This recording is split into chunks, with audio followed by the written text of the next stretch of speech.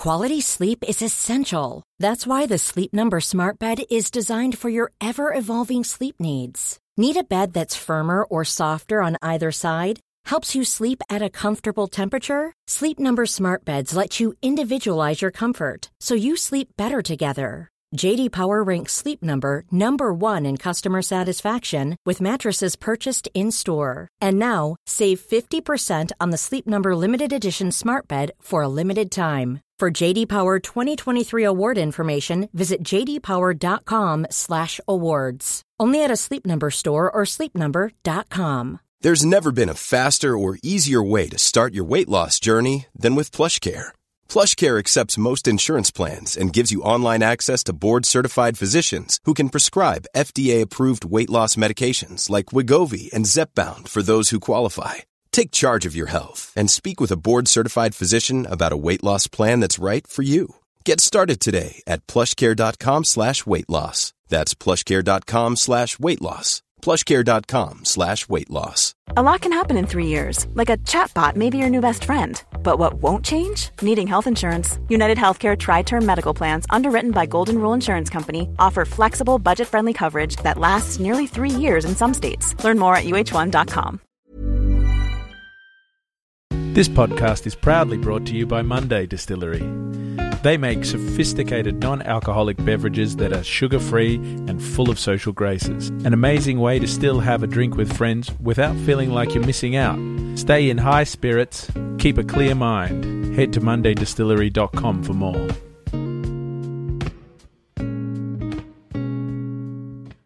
Are you sick of feeling controlled by alcohol?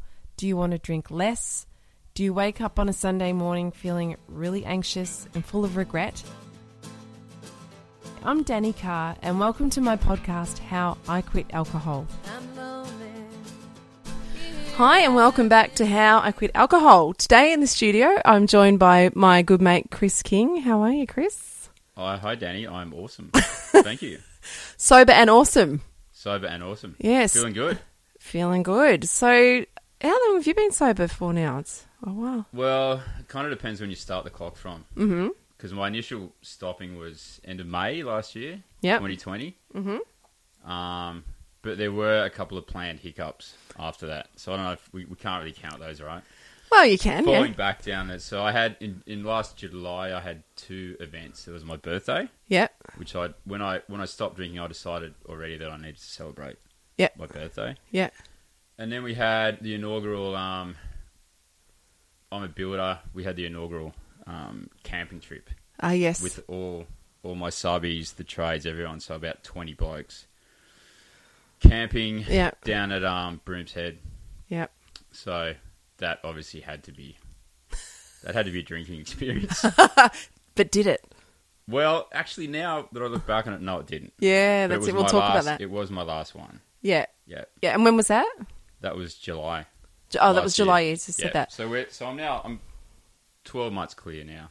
Well, that's amazing. 13 months. Yeah. Yeah, it feels amazing. Now, I remember because I spoke, you jumped into one of our webinars and you were organising your end of year party for your workers and you were wondering about that, how you were going to go. So how did you go with that? That's correct. So I had, again, just to test myself, I had two weekends in a row. Yeah. So one with my team and then one with sort of everyone that we work with. Yeah. So the first one was up at the Gold Coast. Yeah. So I decided to be the driver. I hired a bus. I took everyone up there. Yeah. So that one was pretty good. And the next weekend was at my house. Oh, so you were a driver. So that's sort of driver. That's what kept you sort of. That's what kept me sober. But to be honest, by then, and I think when we had that chat, we spoke about not beers, as I like to fondly call them now. So non-alcoholic beers. At the time, I was very resistant to not beers. Yeah. Not beers. I like that. For whatever reason. But now, then I think it was over that period I learned to love not beers. Yeah. You know, the coming of summer, you know, that pre-Christmas as a tradie, it's like, you know, that's our time. Yeah. Working hard all year, finishing up, you know, summer holidays are on the way. Yeah. Let's get smashed. Let's drink a heap of beers. Yeah. So the not beers really came to the fore during that period. Yeah. So you're still drinking the beers, you're just not getting smashed. Exactly right. Yeah. And I found that there's only so many not beers you can drink. Everyone says that. Like maybe 3. So after that, it's like they really start to... Yeah. Everyone says that. Ash is the same. He loves the Heaps normal ones. Yeah, Heaps, I drink those ones as well. Yeah. I good. was going to offer you one afterwards, actually, because I got some in the fridge there. Yeah, and he really differentiates too between, like, he likes the taste of beer, but he doesn't like alcohol. So that's, yeah, he's completely comfortable with it. It's a bit of a, there's two trains of thoughts with it. Some people say that they're not good and, you know, it can cause relapse and things like that. But for some people, they're a brilliant tool. So I always say to people, know yourself, you know thyself. Well, I found for me, it has been really useful. That's great. On those times when it is quite a social occasion, Yeah. I would have been drinking there in the past. Yeah. And I have no intention of drinking. That hasn't been a problem for me at these events. But just to have a couple of not beers, really, it eases me into it. And I can rock up, have 2 or 3 not beers, and then see ya, bail. Yeah. And they're becoming so much more socially acceptable as well. And it makes you feel... I usually take the Monday Distillery G&Ts. I don't know if you've tried those, the gin and tonics. I haven't tried them, but I know the ones, yeah. Yeah, well, they're not G&Ts, but they're... Yeah, and I take those to a party with me, so I still feel like I've got something special. It's not something I do all the time. I'm not smashing one every night, but it wouldn't matter if I did because they're full of botanicals and they're really good for you. Yeah. But anyway, it sounds like a plug. Yeah, I find it the same with not beers. I've got not beers in the fridge. Yep. But, I'll have 3 not beers sitting in the fridge for, months on end. I don't really... Yeah. I don't really touch them. And it's funny when you start drinking them, you really notice the lack of a buzz. You'll have 3 not beers and it's like, what's wrong with this beer? What's going on here? Yeah. But you look at, especially at a blokey gathering, it's great to have a few beers and everyone may not even notice that you've quit drinking. Yeah. So you can avoid that whole conversation if you need to. How has it come up especially in the tradie circles too, if people notice that you're having a not beer? Do they say, what the fuck's that? You know what? I think the whole trade is changing so drastically at the moment. There's so many guys, especially in our area, right? I mean, we live in Byron Bay. It is a bubble. I can't speak for what it's like in the cities or many other places around the country, but here, definitely there's everyone's so much more health conscious these days. Yeah. So a lot of guys are toning down the drinking. I mean, eating has shifted, diabolically on site. Yeah. It's hard to find a sausage roll these days on a job site, let alone a Dare milk or a can of Coke, or it's just chia seeds as far as you can see. Which I welcome. I think it's amazing. Yeah, it's funny the shift, isn't it? Oh my God. Yeah, it's really different. So what talk to me about what got you to the point where you decided, actually tell me about your journey with alcohol. Like, when did you start? Where did it take you? Yep, my journey with alcohol. It started for me probably when I was about 15, which is, and it was, raiding the parents' liquor cabinet. Yep. Rocket fuel in the backyard. Yep. Till I span and vomited. Yeah. That was generally the story. Yeah. For me, I was in New Brisbane at that time. I'm a Canberra boy originally, but I went and spent sort of 18 months in Brisbane at that really formative time.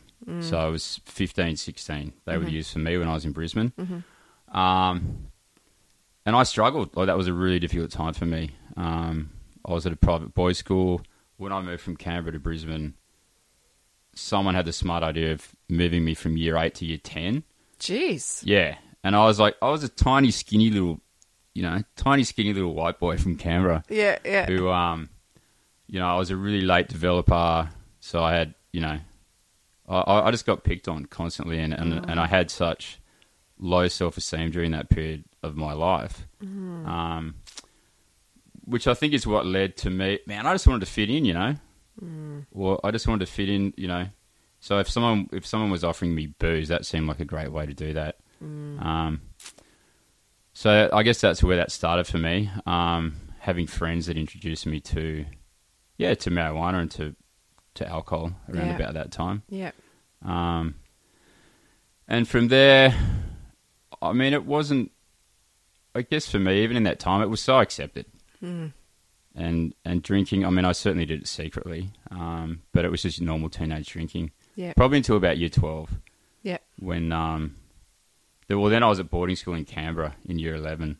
And I mean, then you just, you're hanging out with your mates every day. So drinking certainly became more of a thing. Yeah. A lot of goon bag work down in the bushes, all that kind of stuff.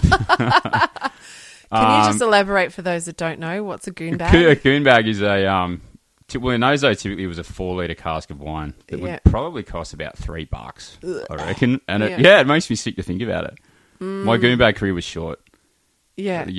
Because it takes a lot of effort to drink goon bag. Oh. It's so disgusting. We used to do that. My friend Lyndall, who's been on the podcast quite a bit, her and I used to, I think we were like 14, and we'd get the Fruity Lexia, cask of Fruity Lexia, and then we'd drink it, we'd sneak out and drink it and get smashed, just horrific. And then we wouldn't be able to finish it because also it was disgusting and we were young. So then we'd drink it the next day in the park and finish it off. It's so, I know, nasty. With chips and gravy usually. Yeah, and then just, yeah. It's amazing we managed to push through that.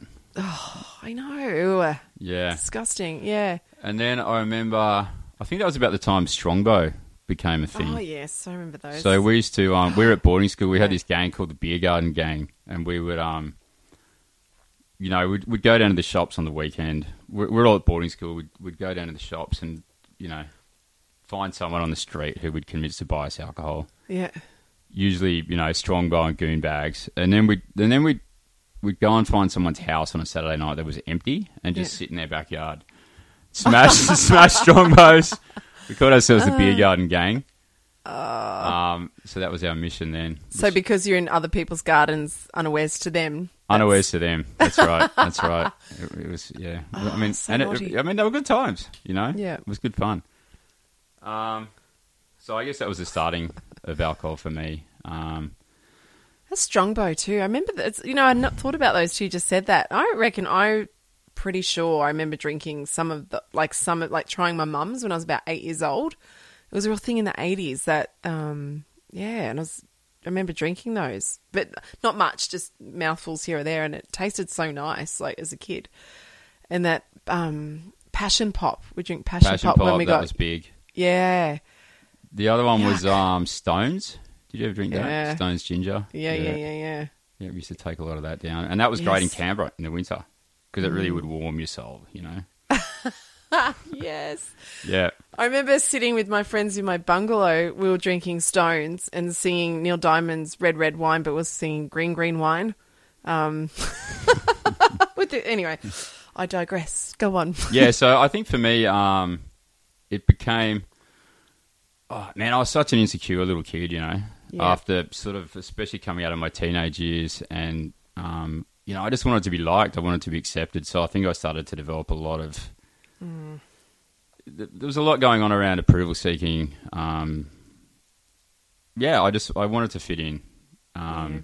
So I think what I really started to discover with alcohol was, all of a sudden I felt confident, I felt like I was cool and people liked me and we were all doing this thing together, and it was like an allegiance and finally I fitted in. So, and I liked who I was when I was drinking. Because I'm funny, I'm a bit crazy, everyone thinks I'm funny. So that was at that point in time that was big for me. Yep.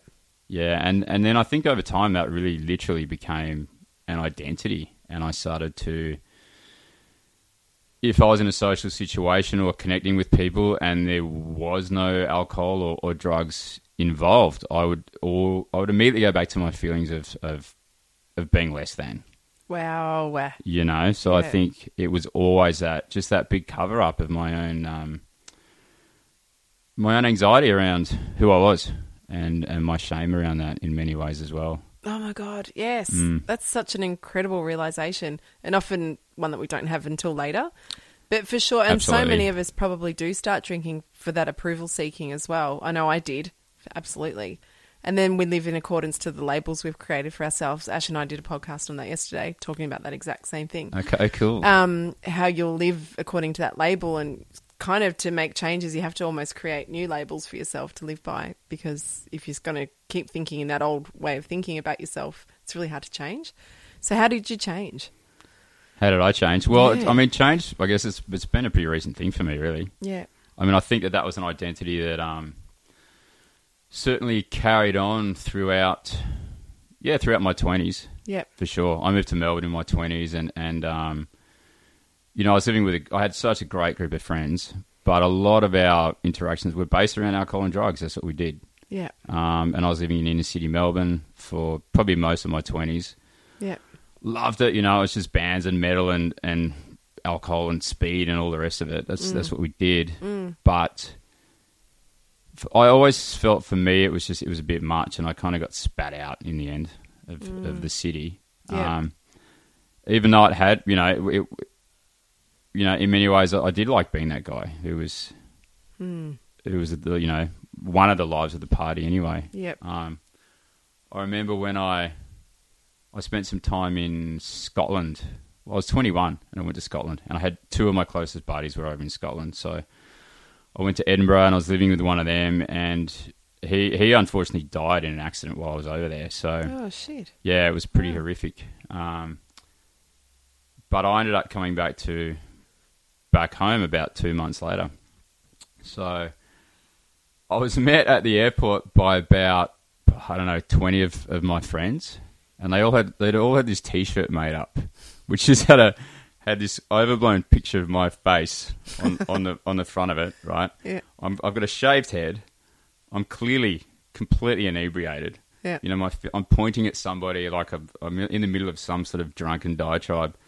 I've got, I can't remember if it was rolly weed or rolly, you know, tally-ho paper or something hanging off my lip. It's stuck to my lip. And my nickname at the time was Yobs. Yobs. So that everyone's got this shirt on and it says, "Too easy Yobs."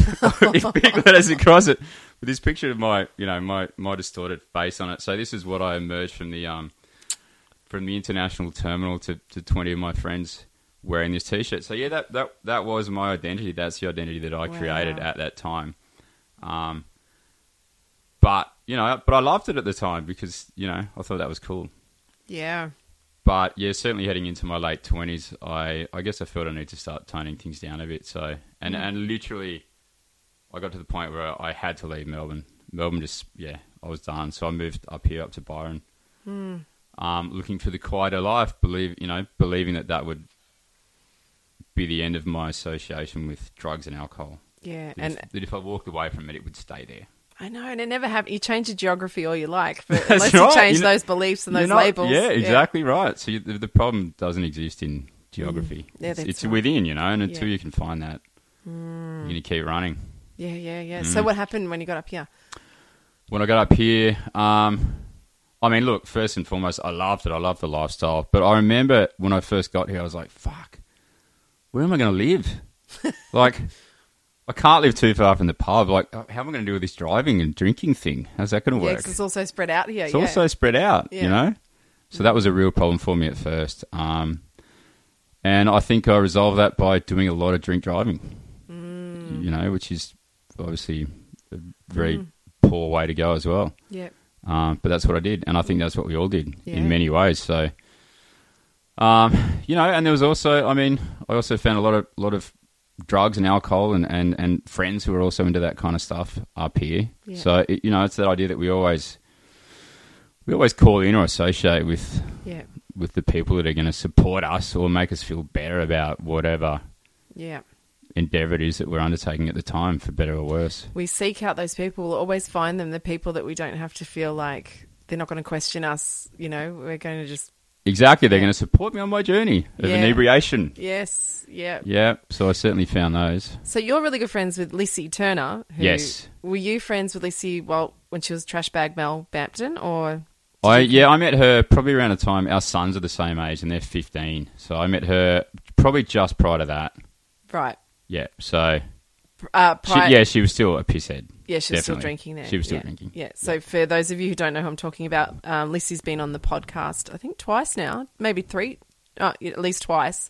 She's a local yoga teacher, but she used to be a radio DJ and probably a very, very Like she was a massive trash bag. Anyway, so that's another connection that Chris and I have got. Anyway, so so obviously it's still continuing, same old patterns, same old behaviour. When did you get to the point where you were like, okay, I have to do something about this? And was it becoming a problem? Other than drink, drink driving's... Oh, look, I think that was a problem. I was never one of those alcoholics, where I was getting up in the morning and drinking or anything like that. I was always very functional. Yep. For me, through my 30s, it was more like I would probably drink every day, more or less. Yep. But it would be, it might be 3 beers and half a bottle of red wine or something like that every evening, which, it depends who you talk to. I didn't think it was much of an issue at the time. I thought that was pretty normal. And it's a fair bit. Yeah, it's a fair bit, yeah. If I go to the GP and how much are you drinking now? They would not like that answer. So I'd tone that answer down. Yeah. And I think that's when you can start to realise because... Yeah, you do tend, like we were talking about before, you tend to associate with the people that don't really let you in on that secret that perhaps you're drinking a bit too much. Yeah, that's true. And were you having the big nights as well with kind of blackouts? Blowouts have always been big on the blowouts. All-nighters, all weekenders. Yeah. And obviously that was always drug-related as well. Yeah. Because the two do go hand in hand. Yeah. So, that was certainly a pattern. But for me, I went through a couple of, I guess you'd call them really difficult patches throughout my 30s with relation to my son and breaking up with his mother and sort of an ensuing kind of period of, custody battles and court and all that sort of stuff. So there was a lot of emotional upheaval during that time, which I tried to drink my way through. Yeah. Prior to that, I don't think I'd dealt with anything. I'd had heartbreaks and things like that, but I hadn't had anything really significant emotionally. Mm-hmm. So I think that there was a lot of realizations throughout that time that trying to drink my way through things wasn't really working. Yeah. I did develop a lot of anxiety in that period. Ended up on medication for that as well. But just, I guess... And by no means did I stop drinking during this period, but I guess that was when I first started to realise, hang on, this isn't really helping me. Yeah. I'm having a really difficult time right now, and I'm drinking every night, and it's not helping anymore. Of course, those first few drinks will dull the pain, take it away, and I start to feel okay. Yeah. Not good, just okay. It's like the pain numbs, it disappears a little bit. Yeah. But then you keep drinking and it, you realise it comes back and it's often worse, it's darker. Yep. And then if, waking up the next morning and feeling ashamed and feeling regret and resentment at having drunk again and had another bad sleep. But then for me, it was always about waiting until the next afternoon when I could have a few more drinks and feel better again. So it was just that, even if it was just those couple of hours a day when you can actually feel better. And those are the hooks, the tendrils that really can really tie you in there. And it's really difficult to see the damage you're doing. Yeah. At the time. So that realization that it wasn't serving you and you realized was that something that you came upon yourself, or did someone say to you, or was it, how did you get that little knowledge download? I guess I was exploring quite a lot at the time. Yep. I guess in a personal development kind of sense, be it through various counsellors. I did start seeing some psychologists around that time as well, which was more based around anxiety. Mm-hmm. Also doing a lot of reading. So certainly there was help. Yep. It wasn't, something that I necessarily figured out on my own. Yeah. And I think that's important too. Yeah. To be able to get help. Yeah, and that's the thing too with so many people will drink to relieve stress and anxiety, but it's like pouring fuel on the fire of anxiety. Alcohol, it just exacerbates it so much, just for that little window of reprieve that we get. And like you say, it's not full reprieve either. Often it's just that little, it dampens it a little bit, but then it keeps going. Gets Absolutely, worse. I think I got to that point in my late 30s and the anxiety really had become a problem for me. Yeah. And,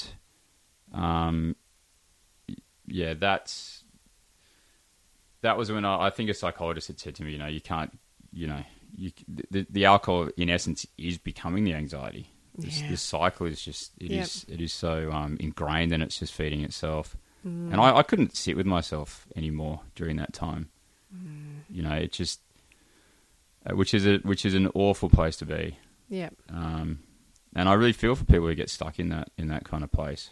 Yeah. Because a lot of alcoholics are, a lot of people who suffer from anxiety and depression just get fucking stuck. Yeah, and it's just, like you say, it's this perpetual thing that just keeps going and feeds on itself. And it is hard to see out of that when you're in it. Like, when you're really in that cycle, it's so hard to see that that there is a way out, or to be able to sit in that uncomfortable space where you do have to kind of just get through that yucky bit to sort of come out the other side. Absolutely. And I think having this vision and seeing the bigger picture, yeah. When you're in so much pain and suffering and you're really struggling, your whole life becomes such a day-to-day event that everything becomes about getting through the next day or the next hour or the next minute. Yes. Whatever it is. So it becomes really difficult to extrapolate outwards and begin to understand the bigger picture. I think you're right. And it's being in that stuck state of reactivity as well. You're just reacting on the current, what you're feeling. You're just like, boom, boom, boom, I'm feeling this. This is what I'm going to do to get rid of it. And it's being stuck in that current feeling, if you know what I mean. Ash and I were talking about this too, funny, in the podcast we did yesterday, about seeing beyond yourself. So having enough optimism to be able to see beyond your current circumstances, and can be hard in that moment. But if you can just have little moments of maybe even journalings, that's what I would say to people, to like journal about who it is you want to be, or the optimistic side of you. If you can tap into that, okay, what's possible for me, even though I don't really feel like it now. Absolutely. Just reaching towards something. This is what someone said to me last year before I embarked on this current kind of sobriety journey. Yeah. Mm-hmm.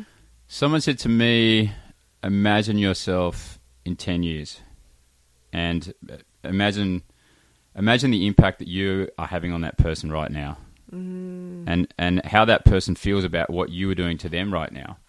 Yeah. So having this really conscious idea of my choices right now are impacting the future me very strongly. And if I even take a very small shift in my behaviours and my patterns right now, where will that be in 10 years? If I'm just turning the wheel on my ship very slightly right now, in 10 years, that's going to really change who that person in 10 years is going to be. Yeah. And that choice is mine now. Is that person going to be, a drunk, an old decrepit drunk, or is that person going to be vital and healthy? Yeah. That choice is mine right now. And that's a lot of responsibility. There's a lot of weight in that as well. But so empowering. So empowering, absolutely. Yeah. And that's often too, if you think, if I don't stop, where is this going to lead? Where do I end up if I keep on this hamster wheel and keep going this way? And that's scary too. And like you say, it's just this choice. It's like you're at a crossroads. And totally. And it's so easy to make little excuses now. Just one more day. Just one more drink. Just one more time. I'll deal with it next week.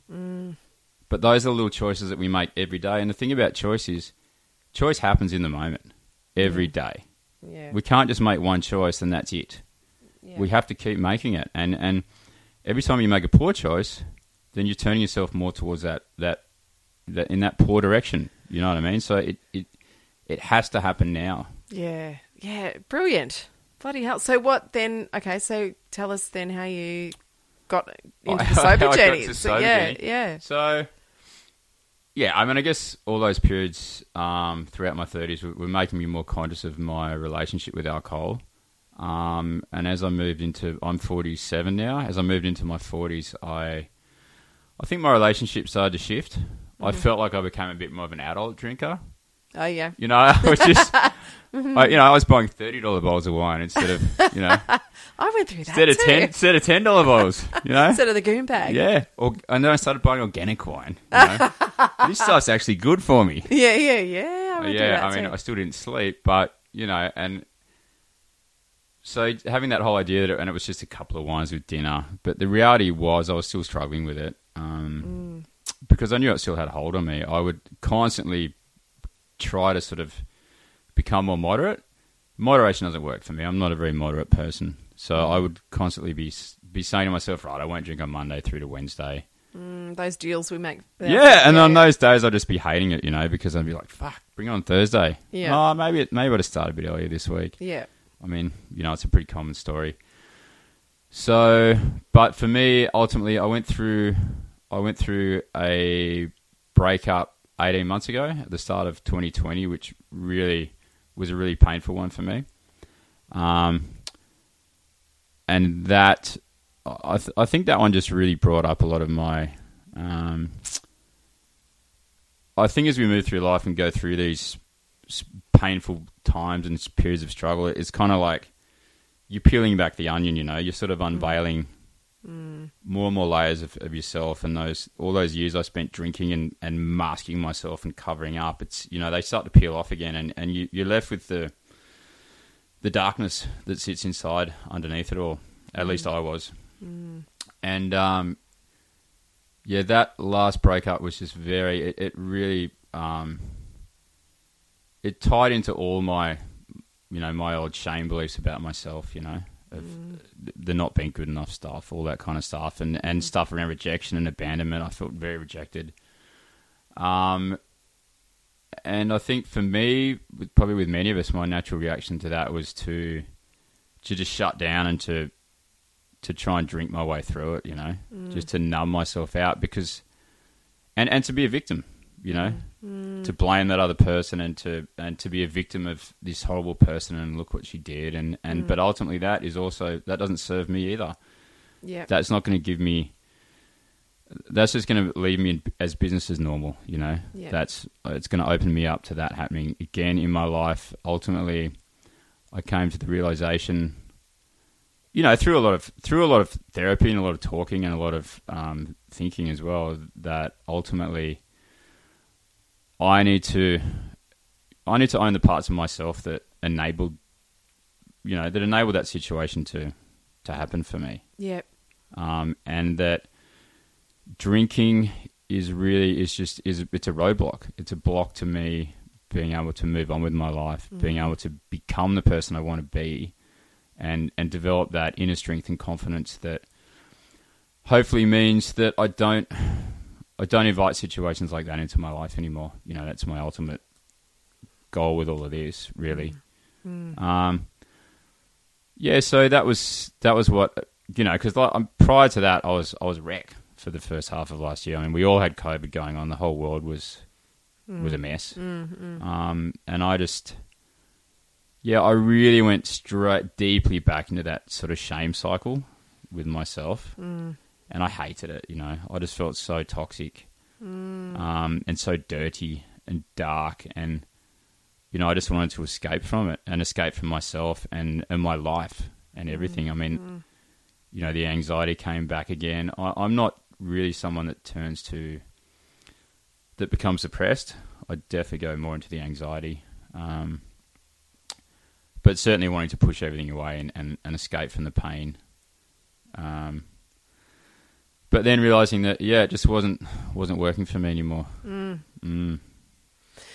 Wow. There's a few things I want to say. Firstly, about that, when we give our power over to someone else, and that in that victim state too, when we it's so disempowering, and also even in the blaming of the other people about our current state of emotions as well. It takes all the power away from ourselves. And as hard as it is in situations like that you're in, and you feel so heartbroken and rejected, and all the old patterns are coming back in, it's such a big time, but it can be such a potent time if you can use it to drive you out of it and drive you forward and drive you into that more optimistic place. But it's so hard when you're in it, isn't it? So how did you sort of start to claw your way out of that? I think I had a lot of really good support around me.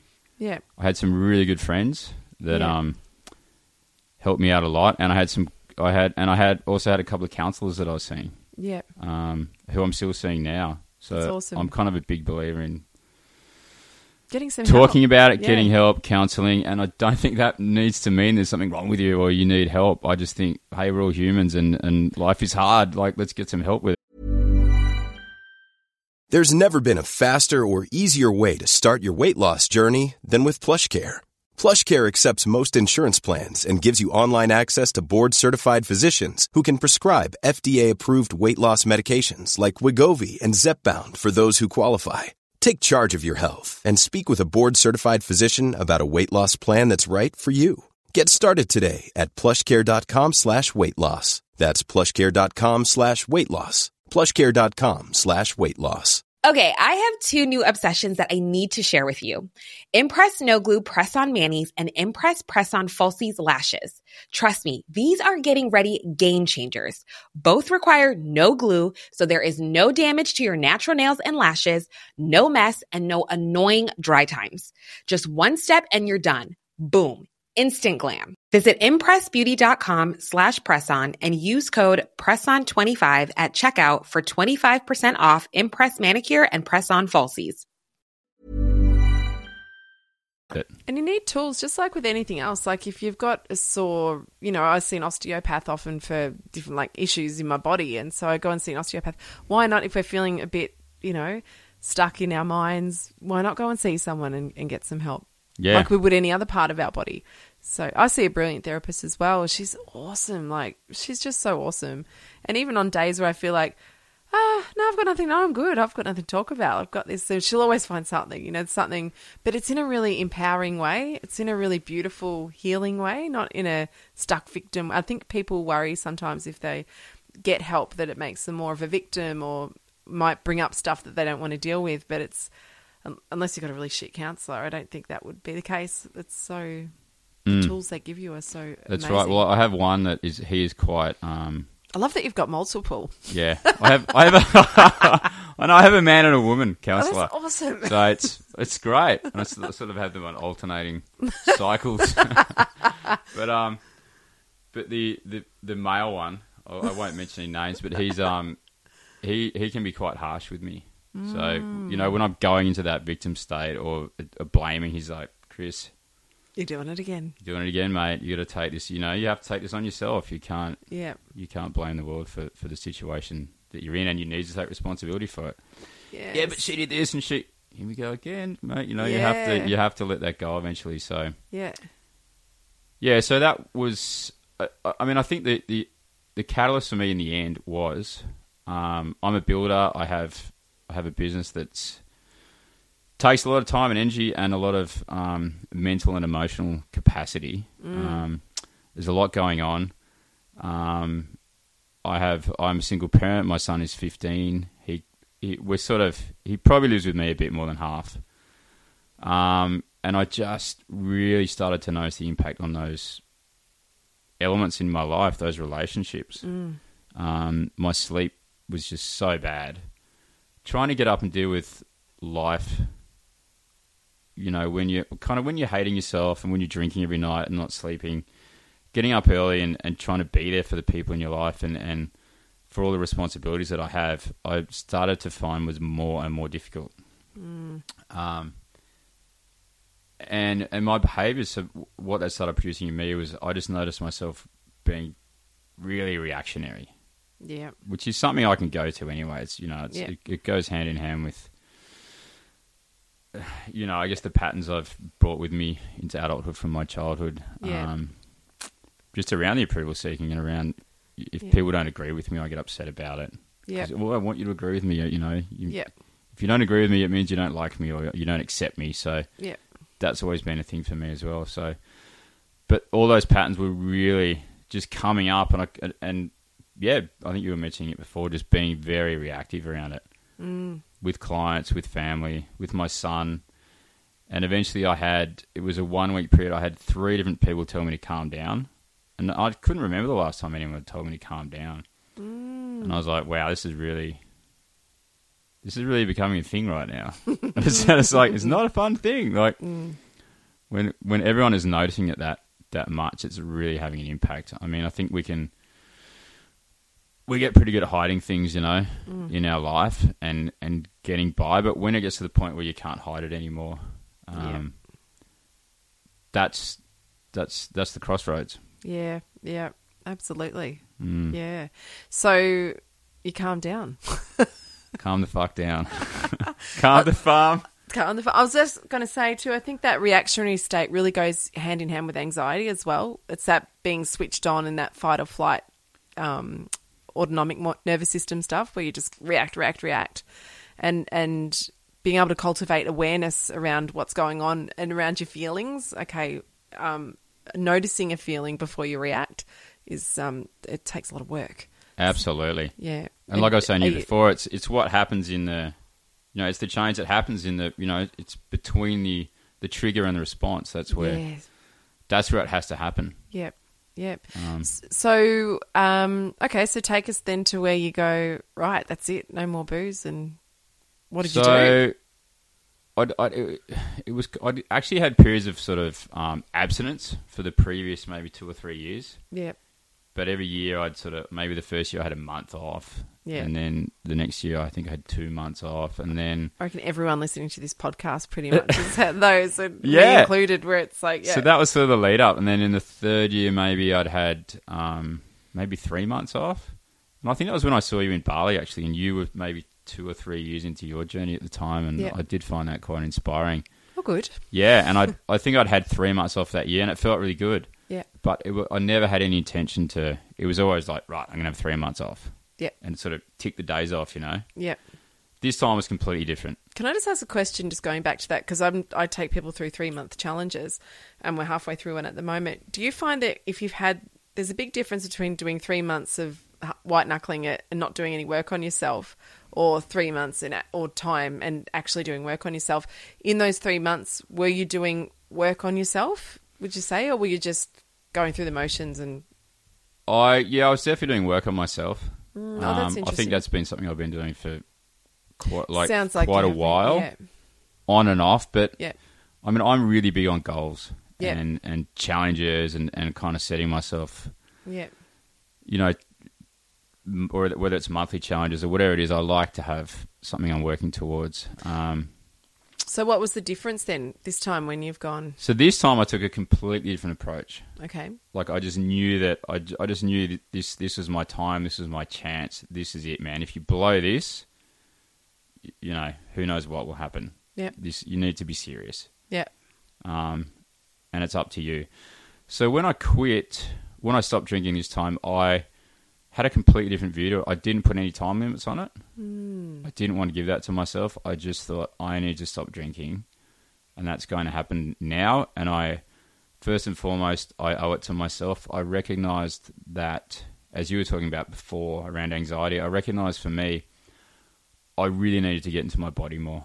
I needed to calm my nervous system. I needed to develop the tools that would make me less reactive to the world and people around me. That would just give me back my kind of inner strength and my love for myself, so that I could finally let go of this identity that I had spent so many years creating. All the masks and the walls that I'd built up around myself that really were stopping me from connecting with myself first and foremost, and therefore with the other people in my life. Yeah, that is key. That's that's key. That statement that you just said, first, changing those labels and those beliefs and the masks that we carry, and learning how to tune back into your body. I reckon that's the key to quitting drinking, honestly. Yeah. There's other stuff, but I think I would agree. And I think for me, it needed to have, it wasn't like, right, I'm quitting drinking. It was like, I choose myself. I'm choosing my body. I'm choosing my future self. I'm choosing my relationship with my son. I'm choosing my relationship with my clients and my work, rather than, and Lissy says this as well, around if you can choose the positive, then the negative patterns will start to fall away. Yeah. Because you're moving towards the positive thing, rather than saying I'm stopping doing this, which always feels like you're denying yourself something. Yep. You're losing. Yep. So for me, and that was the difference in my approach this time, was really just this deep acknowledgement that this is the person I want to be, and I can't do it with alcohol. Oh my God, yes. So I need to choose to not have it in my life. Ding, ding, ding, ding, ding. Yes. Yeah. So, yeah. And I'm further than a year into that path now, and I still don't have there hasn't been any time goals around it. And I honestly don't even feel like I've quit. I just feel like I've just chosen a different path. I've chosen to go on this journey. which ultimately is a journey to myself. Yep. When Ash and I quit, the main focus for us was around creating a new versions of ourselves, I guess. So we were doing a lot of positive affirmation writing just because we didn't know how to either. We had no idea. We're just like, what, and it just seemed to ring true when I was listening to lots of Wayne Dyer at the time, and he was talking about... He's awesome. I love Wayne. Oh, my God, I love Wayne. Everyone who listens to this podcast knows I love Wayne. But, the I am, like what follows I am will come looking for you. So I thought, right, that's what we'll do. And so knowing that I didn't want to be that old person anymore, I didn't want to be that old version of me, she was fucked. Like, she was so... depressed and down on herself and that, self-hatred and Ash the same, so I knew that wasn't working for me. So, okay, who do I want to be then? And and then taking, okay, what do I need to do more of to become that person? And exactly right, alcohol out was one of the first things, and then figuring out tools to tap into my own body. I've seen you at Lissy's at the Yoga Shack and on yoga retreats. So was yoga part of that? I think yoga has definitely been a big part of that for me over the years, and I think sort of leading up to this time, I would say I've done less yoga during this period. I felt like yoga was always kind of there for me, over maybe the past 5 years in particular. And I felt this time, I just really wanted to get fit and strong and really get into my body this time. Yep. Which is so and I guess part of that was a little bit of replacement therapy as well. Mm-hmm. So in the evenings for me, cook dinner, have 4 or 5 or 6 drinks was such a regular habit and a routine for me. So what did you do? What did you replace it with? So I started doing a lot of, I discovered Hot Hit Pilates. Oh, cool. Which freaked me out at first, but I guess that's one of the things that drew me to it. It was just so different. So started doing a lot of classes in the evenings. Where did you... Around here? Around Byron, yeah. Oh. That's down in the industrial estate. Okay, yep. Started running a lot as well. Yeah. Which is something that I'd sort of flirted with quite a lot in the past, but never with that level of consistency before. Yep. So for me, it was like, right, discipline became a really big thing for me. Yes. And I'm a real doer. Like, I struggle to slow down a lot of the time. Yep. But for me, I think I recognise that there's so much freedom in discipline. Ash, sorry to say it again. Ash and I were talking about that. Okay. He was talking about the discipline factor. Yeah, you have to have a level of discipline. I think you have to. Yeah. And in order to change life and get on with things, the discipline has to be part of it. You have to take it seriously. And that's how I did it how I'm still doing it now. To me, it's a daily practice. Yeah. That is my practice. It's like, get up at 5:30, run, or go to the gym, or I guess those are the things I've been doing the most: running, going to the gym, and Pilates and yoga. But just getting into my body and getting out of my head.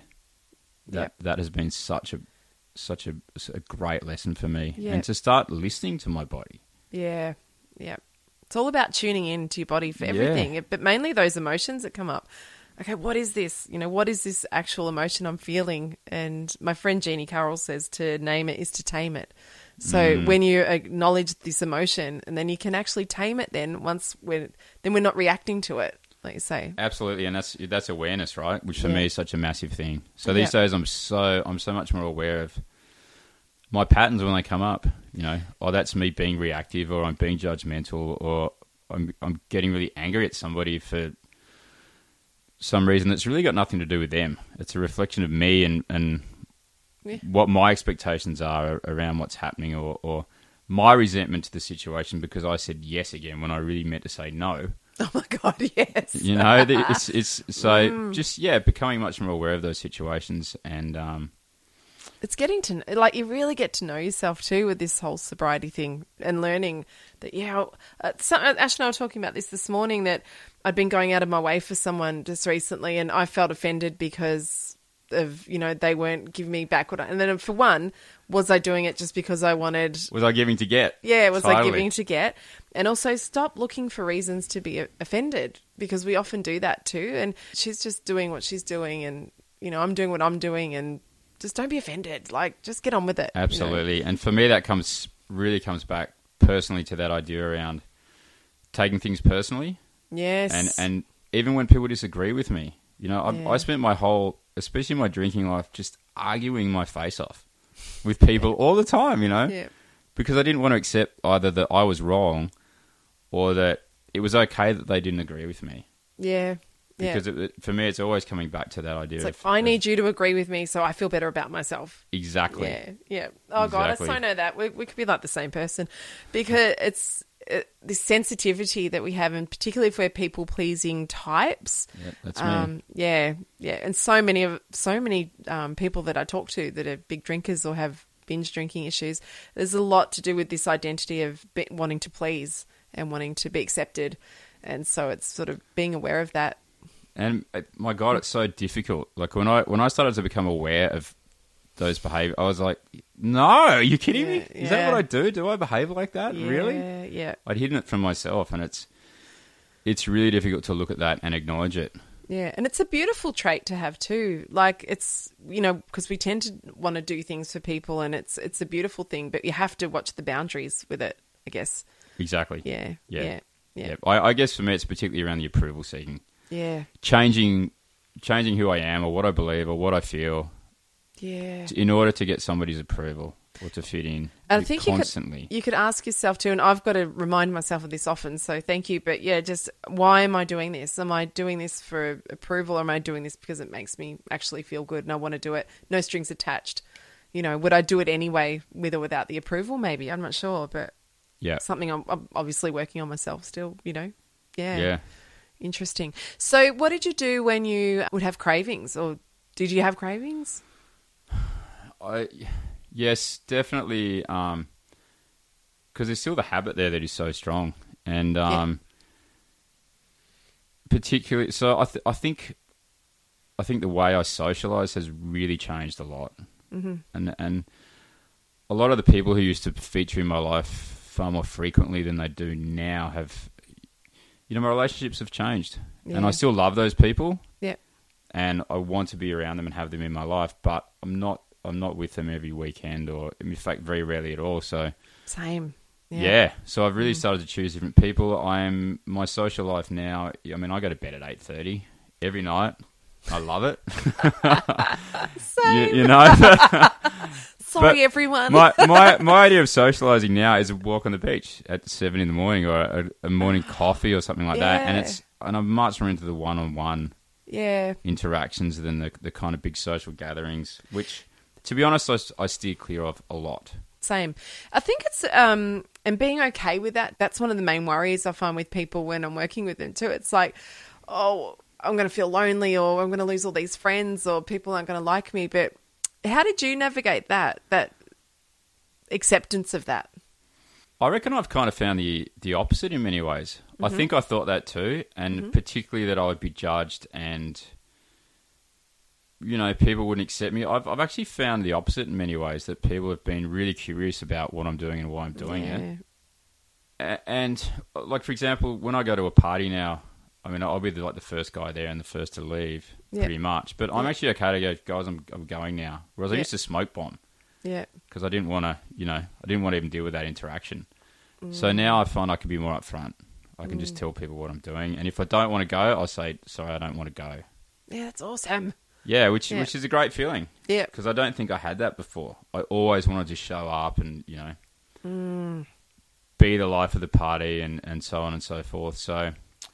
Also, I found so much time in my life now that I didn't know was there. Yeah. Like, so, I feel like my personal life has become much more kind of, much more rewarding, but also much fuller.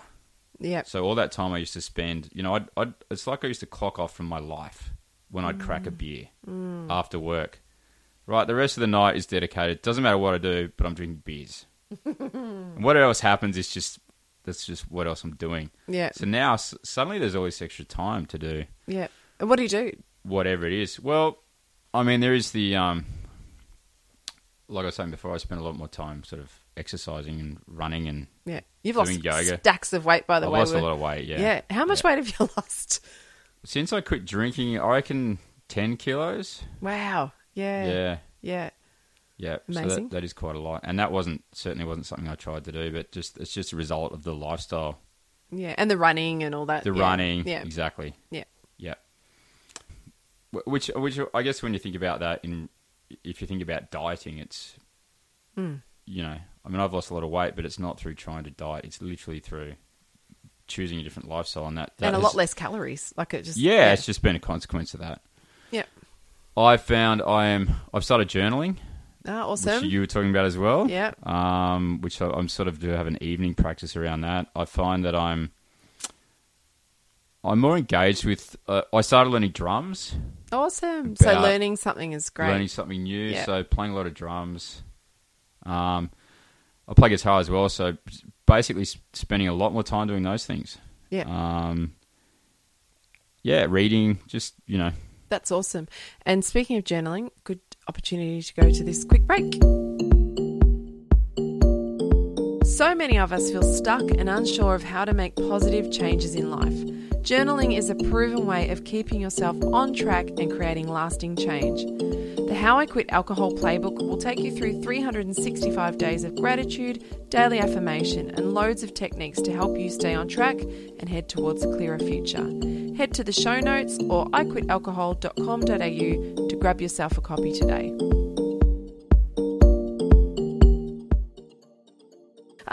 That's amazing, Chris. So it seems to me as though you had the mental shift, which I think is what has to happen too. You had that mental shift and decided, right, I'm creating something new here for myself. I'm going down this different path. And like we were talking earlier about that Alan Carr's book, The Only Way to Quit Smoking, which I read as well. And I applied a lot of that, and so did Ash, even though it wasn't about, I'd already quit smoking years ago. But I applied a lot of that theory and a lot of his tactics to quitting drinking. So, you know, giving yourself a gift, looking at it really differently. And funny that you'd read that book as well. I read that book so many times. I can't remember if I got it new, but that book was my best friend for about 10 years. I quit smoking so many times. Yeah. Like that was, I almost had more of a quitting habit than an actual smoking habit. But that idea, we were talking about it before, that idea that always stuck with me was the idea that smoking is like putting on a tight pair of shoes that are too small for you. And the relief that comes from smoking is just taking the shoes off. That's it. You're not... Yeah. Smoking doesn't give you anything. It's the same as alcohol. I think we get so caught up in the idea that, how am I going to relax without alcohol? I feel so much more relaxed now in my life, so much calmer, so much more at peace. Same. Yeah, which is a beautiful thing. But and a common discussion I guess I have with people is I get this question a lot, is, Chris, don't you think you need a bit more balance in your life? And I'm like, my answer to that now is, man, I've been drinking for 30 years. Yeah. Maybe I won't drink for the next 30. I'll balance it out like that. Yeah, that's a great balance. Yeah, I mean, to me, a couple of drinks here and there that doesn't work for me. Yeah, and you've learnt that. And this is one thing, and I'd say to people too, like, don't feel too down on yourself if you've you've had some time off and then you've thought, I'm going to learn to moderate, and it hasn't worked, because it very rarely works. I don't know of many people, if any, really, maybe one or two, that have been able to master that moderating thing. It tends to creep back. There's a guy that I talk to frequently on Instagram, and I'm watching his journey where he's like, no, I've got this, Danny. I went camping on the weekend. I managed to have 2. I'm good. I've got this. And then I hope he doesn't mind, I won't say his name anyway, and then like a month or two later, I've just got a message from him last night going, fuck it, it's crept back in. Well, then it becomes this constant battle, doesn't it? For me, the idea of just letting it go, and not having it in my life, it's been so much easier than trying to moderate. Yeah, and like you said, mentally, just kind of the freedom that has come with that for me mentally. But I think I think it needs to be, making a big shift like this in your life, it needs to be more than alcohol. Yes. It needs to be holistic. Yep. Because alcohol is a symptom of the life that I've chosen to live for my whole life, but it's not. So it's masking a lot of deeper things within me. So it is a part of that. It is a part of that journey into the self. Oh my God. Losing the alcohol. Yes. You've said it right there. It's exactly right. It's got to be more than just getting rid of alcohol. There has to be more to it. And it's about Gabor Mate says it's about rediscovering yourself and putting yourself, all the fragmented bits, back together again. And yeah, it's the alcohol, like I often say too, becomes an afterthought when you start this bigger work on yourself. It absolutely does, yeah. And I'm really not one for, I don't care what anyone else does. If you want to drink, you know, if you eat what you want, you know, do what you like. Yeah. It's not up to me to try and tell anyone else what to do and how to live. And if I start doing that, please remind me not to do that. Yeah. I don't want to be that guy. But I do get a lot of people saying to me, and there's a lot of resistance from other people around me, which is, you know, it's a reflection of their own lives as well. When they see somebody behaving in ways that perhaps make them think about their own lives, which is great. It's great to have that influence. Yeah, it is. It is. Obviously, life has changed dramatically in the mental health and everything like that. Tell us how much better it is now that you've gone down this path. How much has life improved for you? I think it's improved out of sight, really, I would say. I think it doesn't happen overnight, as they say. And I think last year, I was still very much in the throes of struggle and pain. Even though I'd stopped drinking, I was still transitioning through a lot of my own personal suffering through giving up alcohol and starting to understand those patterns in myself that I had been in denial about. That's a painful journey in itself. Yeah. And for me to start looking at those things, I struggled with that through a lot of last year, and I still do now. You know, it's not easy.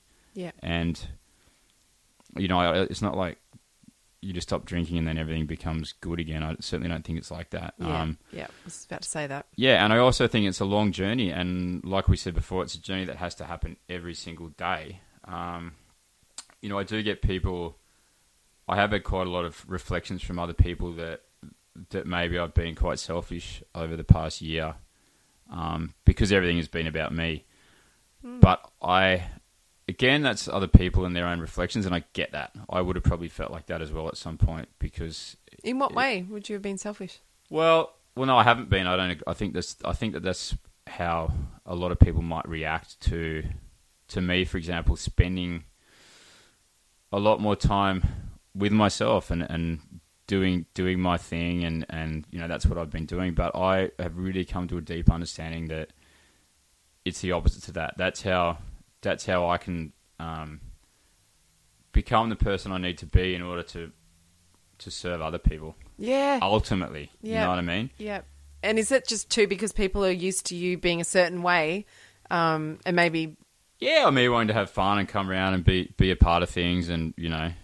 It's a big change, and I'm not doing that anymore, you know what I mean? And I guess a lot of my talk has been about myself and what I'm doing next, and everything has been about self-work in recent times for me. But to me, I think that's the journey. That's the purpose of, in many ways, of life, I believe. I think it's so amazing if you can get out and talk about it too, and have the guts to actually come. And so for some people, they might get uncomfortable with that, and that's okay too. It's like you say, it's a reflection of where they're at that time. Yeah. Which is learning to not take that so personally for me still. So yes, yeah. Beyond that, though, how has my life changed? I mean, on a day-to-day level, number one thing, sleep. Wow, like I sleep like clockwork now. Yep.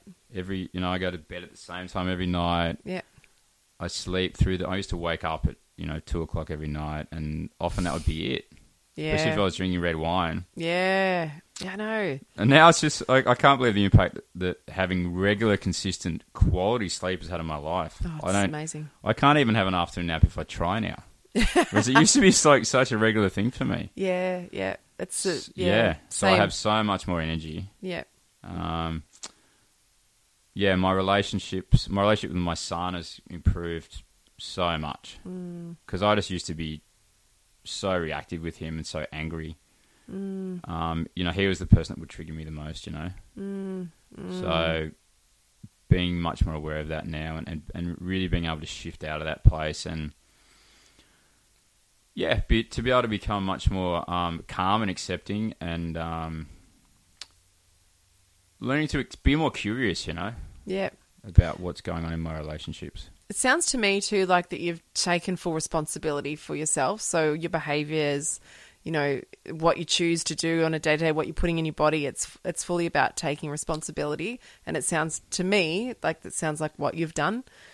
It's what I'm trying to do. Yeah. Absolutely. And it's always a work in progress. So like you were just saying too, it doesn't mean just because we stop drinking and we're doing this internal work that we're suddenly perfect humans or that we don't feel bad or, absolutely. have shitty days. I can still be an arsehole, a lot of the, I can still be reactive. I can still get angry about something ridiculous.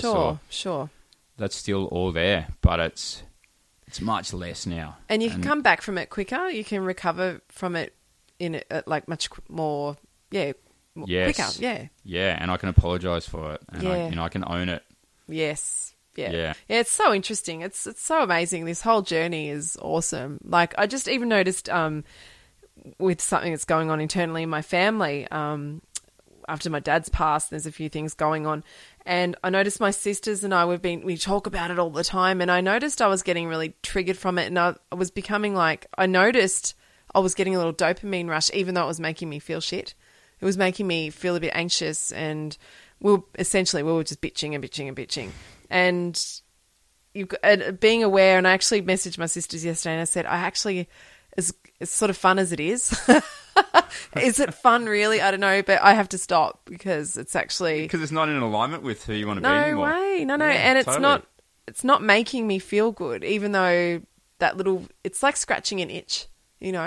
But it's not actually making me feel good. It's making me feel all fucked up and nervous and, stressing about that person that we're bitching about, and it's becoming consuming. So, sorry guys, I have to stop. And one of my other sisters said, I know, me too. I totally get it, but I can't stop. But it's being able to have that awareness too. So we're not perfect, but we can have some awareness and go, right. Actually, no, Yeah.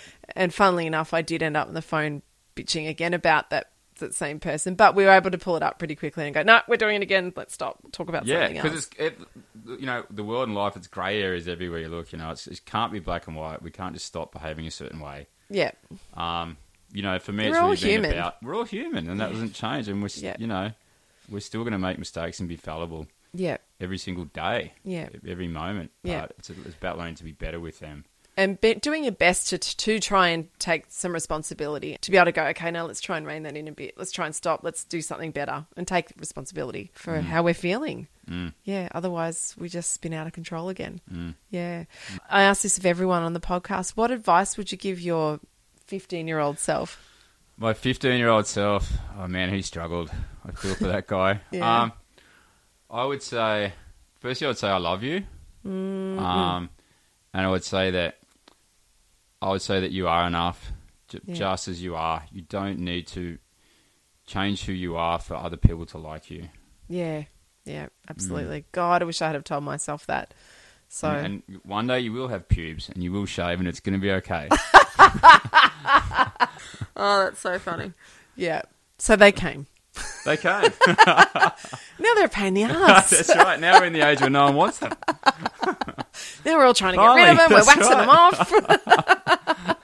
Oh, that's awesome, Chris. Thank you so much for coming on. Thanks for having me, Danny. Yeah, amazing. And hopefully we'll catch up again in the near future to talk some more and hear about it. It's just incredible. You're amazing.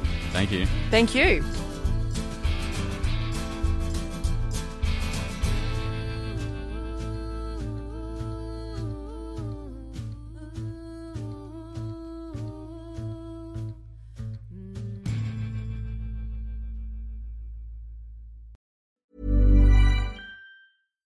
If you're looking for plump lips that last, you need to know about Juvederm lip fillers. With Juvederm Volbella XC and Juvederm Ultra XC, your lip look, whether it's subtle or bold, can last up to 1 full year with optimal treatment and no additional maintenance. Find a licensed specialist and see if it's right for you at Juvederm.com today. That's JUVEDERM.com. Add fullness to lips in adults over 21 with Juvederm Volbella XC or Juvederm Ultra XC. Do not use if you have severe allergies or a history of severe allergic reactions, or if you're allergic to lidocaine or the proteins used in Juvederm. Tell your doctor if you have a history of scarring or taking medicines that decrease the body's immune response or that can prolong bleeding. Common side effects include injection site redness, swelling, pain, tenderness, firmness, lumps, bumps, bruising, discoloration, or itching. As with all fillers, there's a rare risk of unintentional injection into a blood vessel, which can cause vision abnormalities, blindness, stroke, temporary scabs, or scarring. For full, important safety information, visit Juvederm.com. Even when we're on a budget, we still deserve nice things. Quince is a place to scoop up stunning high-end goods for 50 to 80% less than similar brands. They have buttery soft cashmere sweaters starting at $50, luxurious Italian leather bags, and so much more. Plus, Quince only works with factories that use safe, ethical, and responsible manufacturing. Get the high-end goods you'll love without the high price tag with Quince. Go to quince.com/style for free shipping and 365-day returns.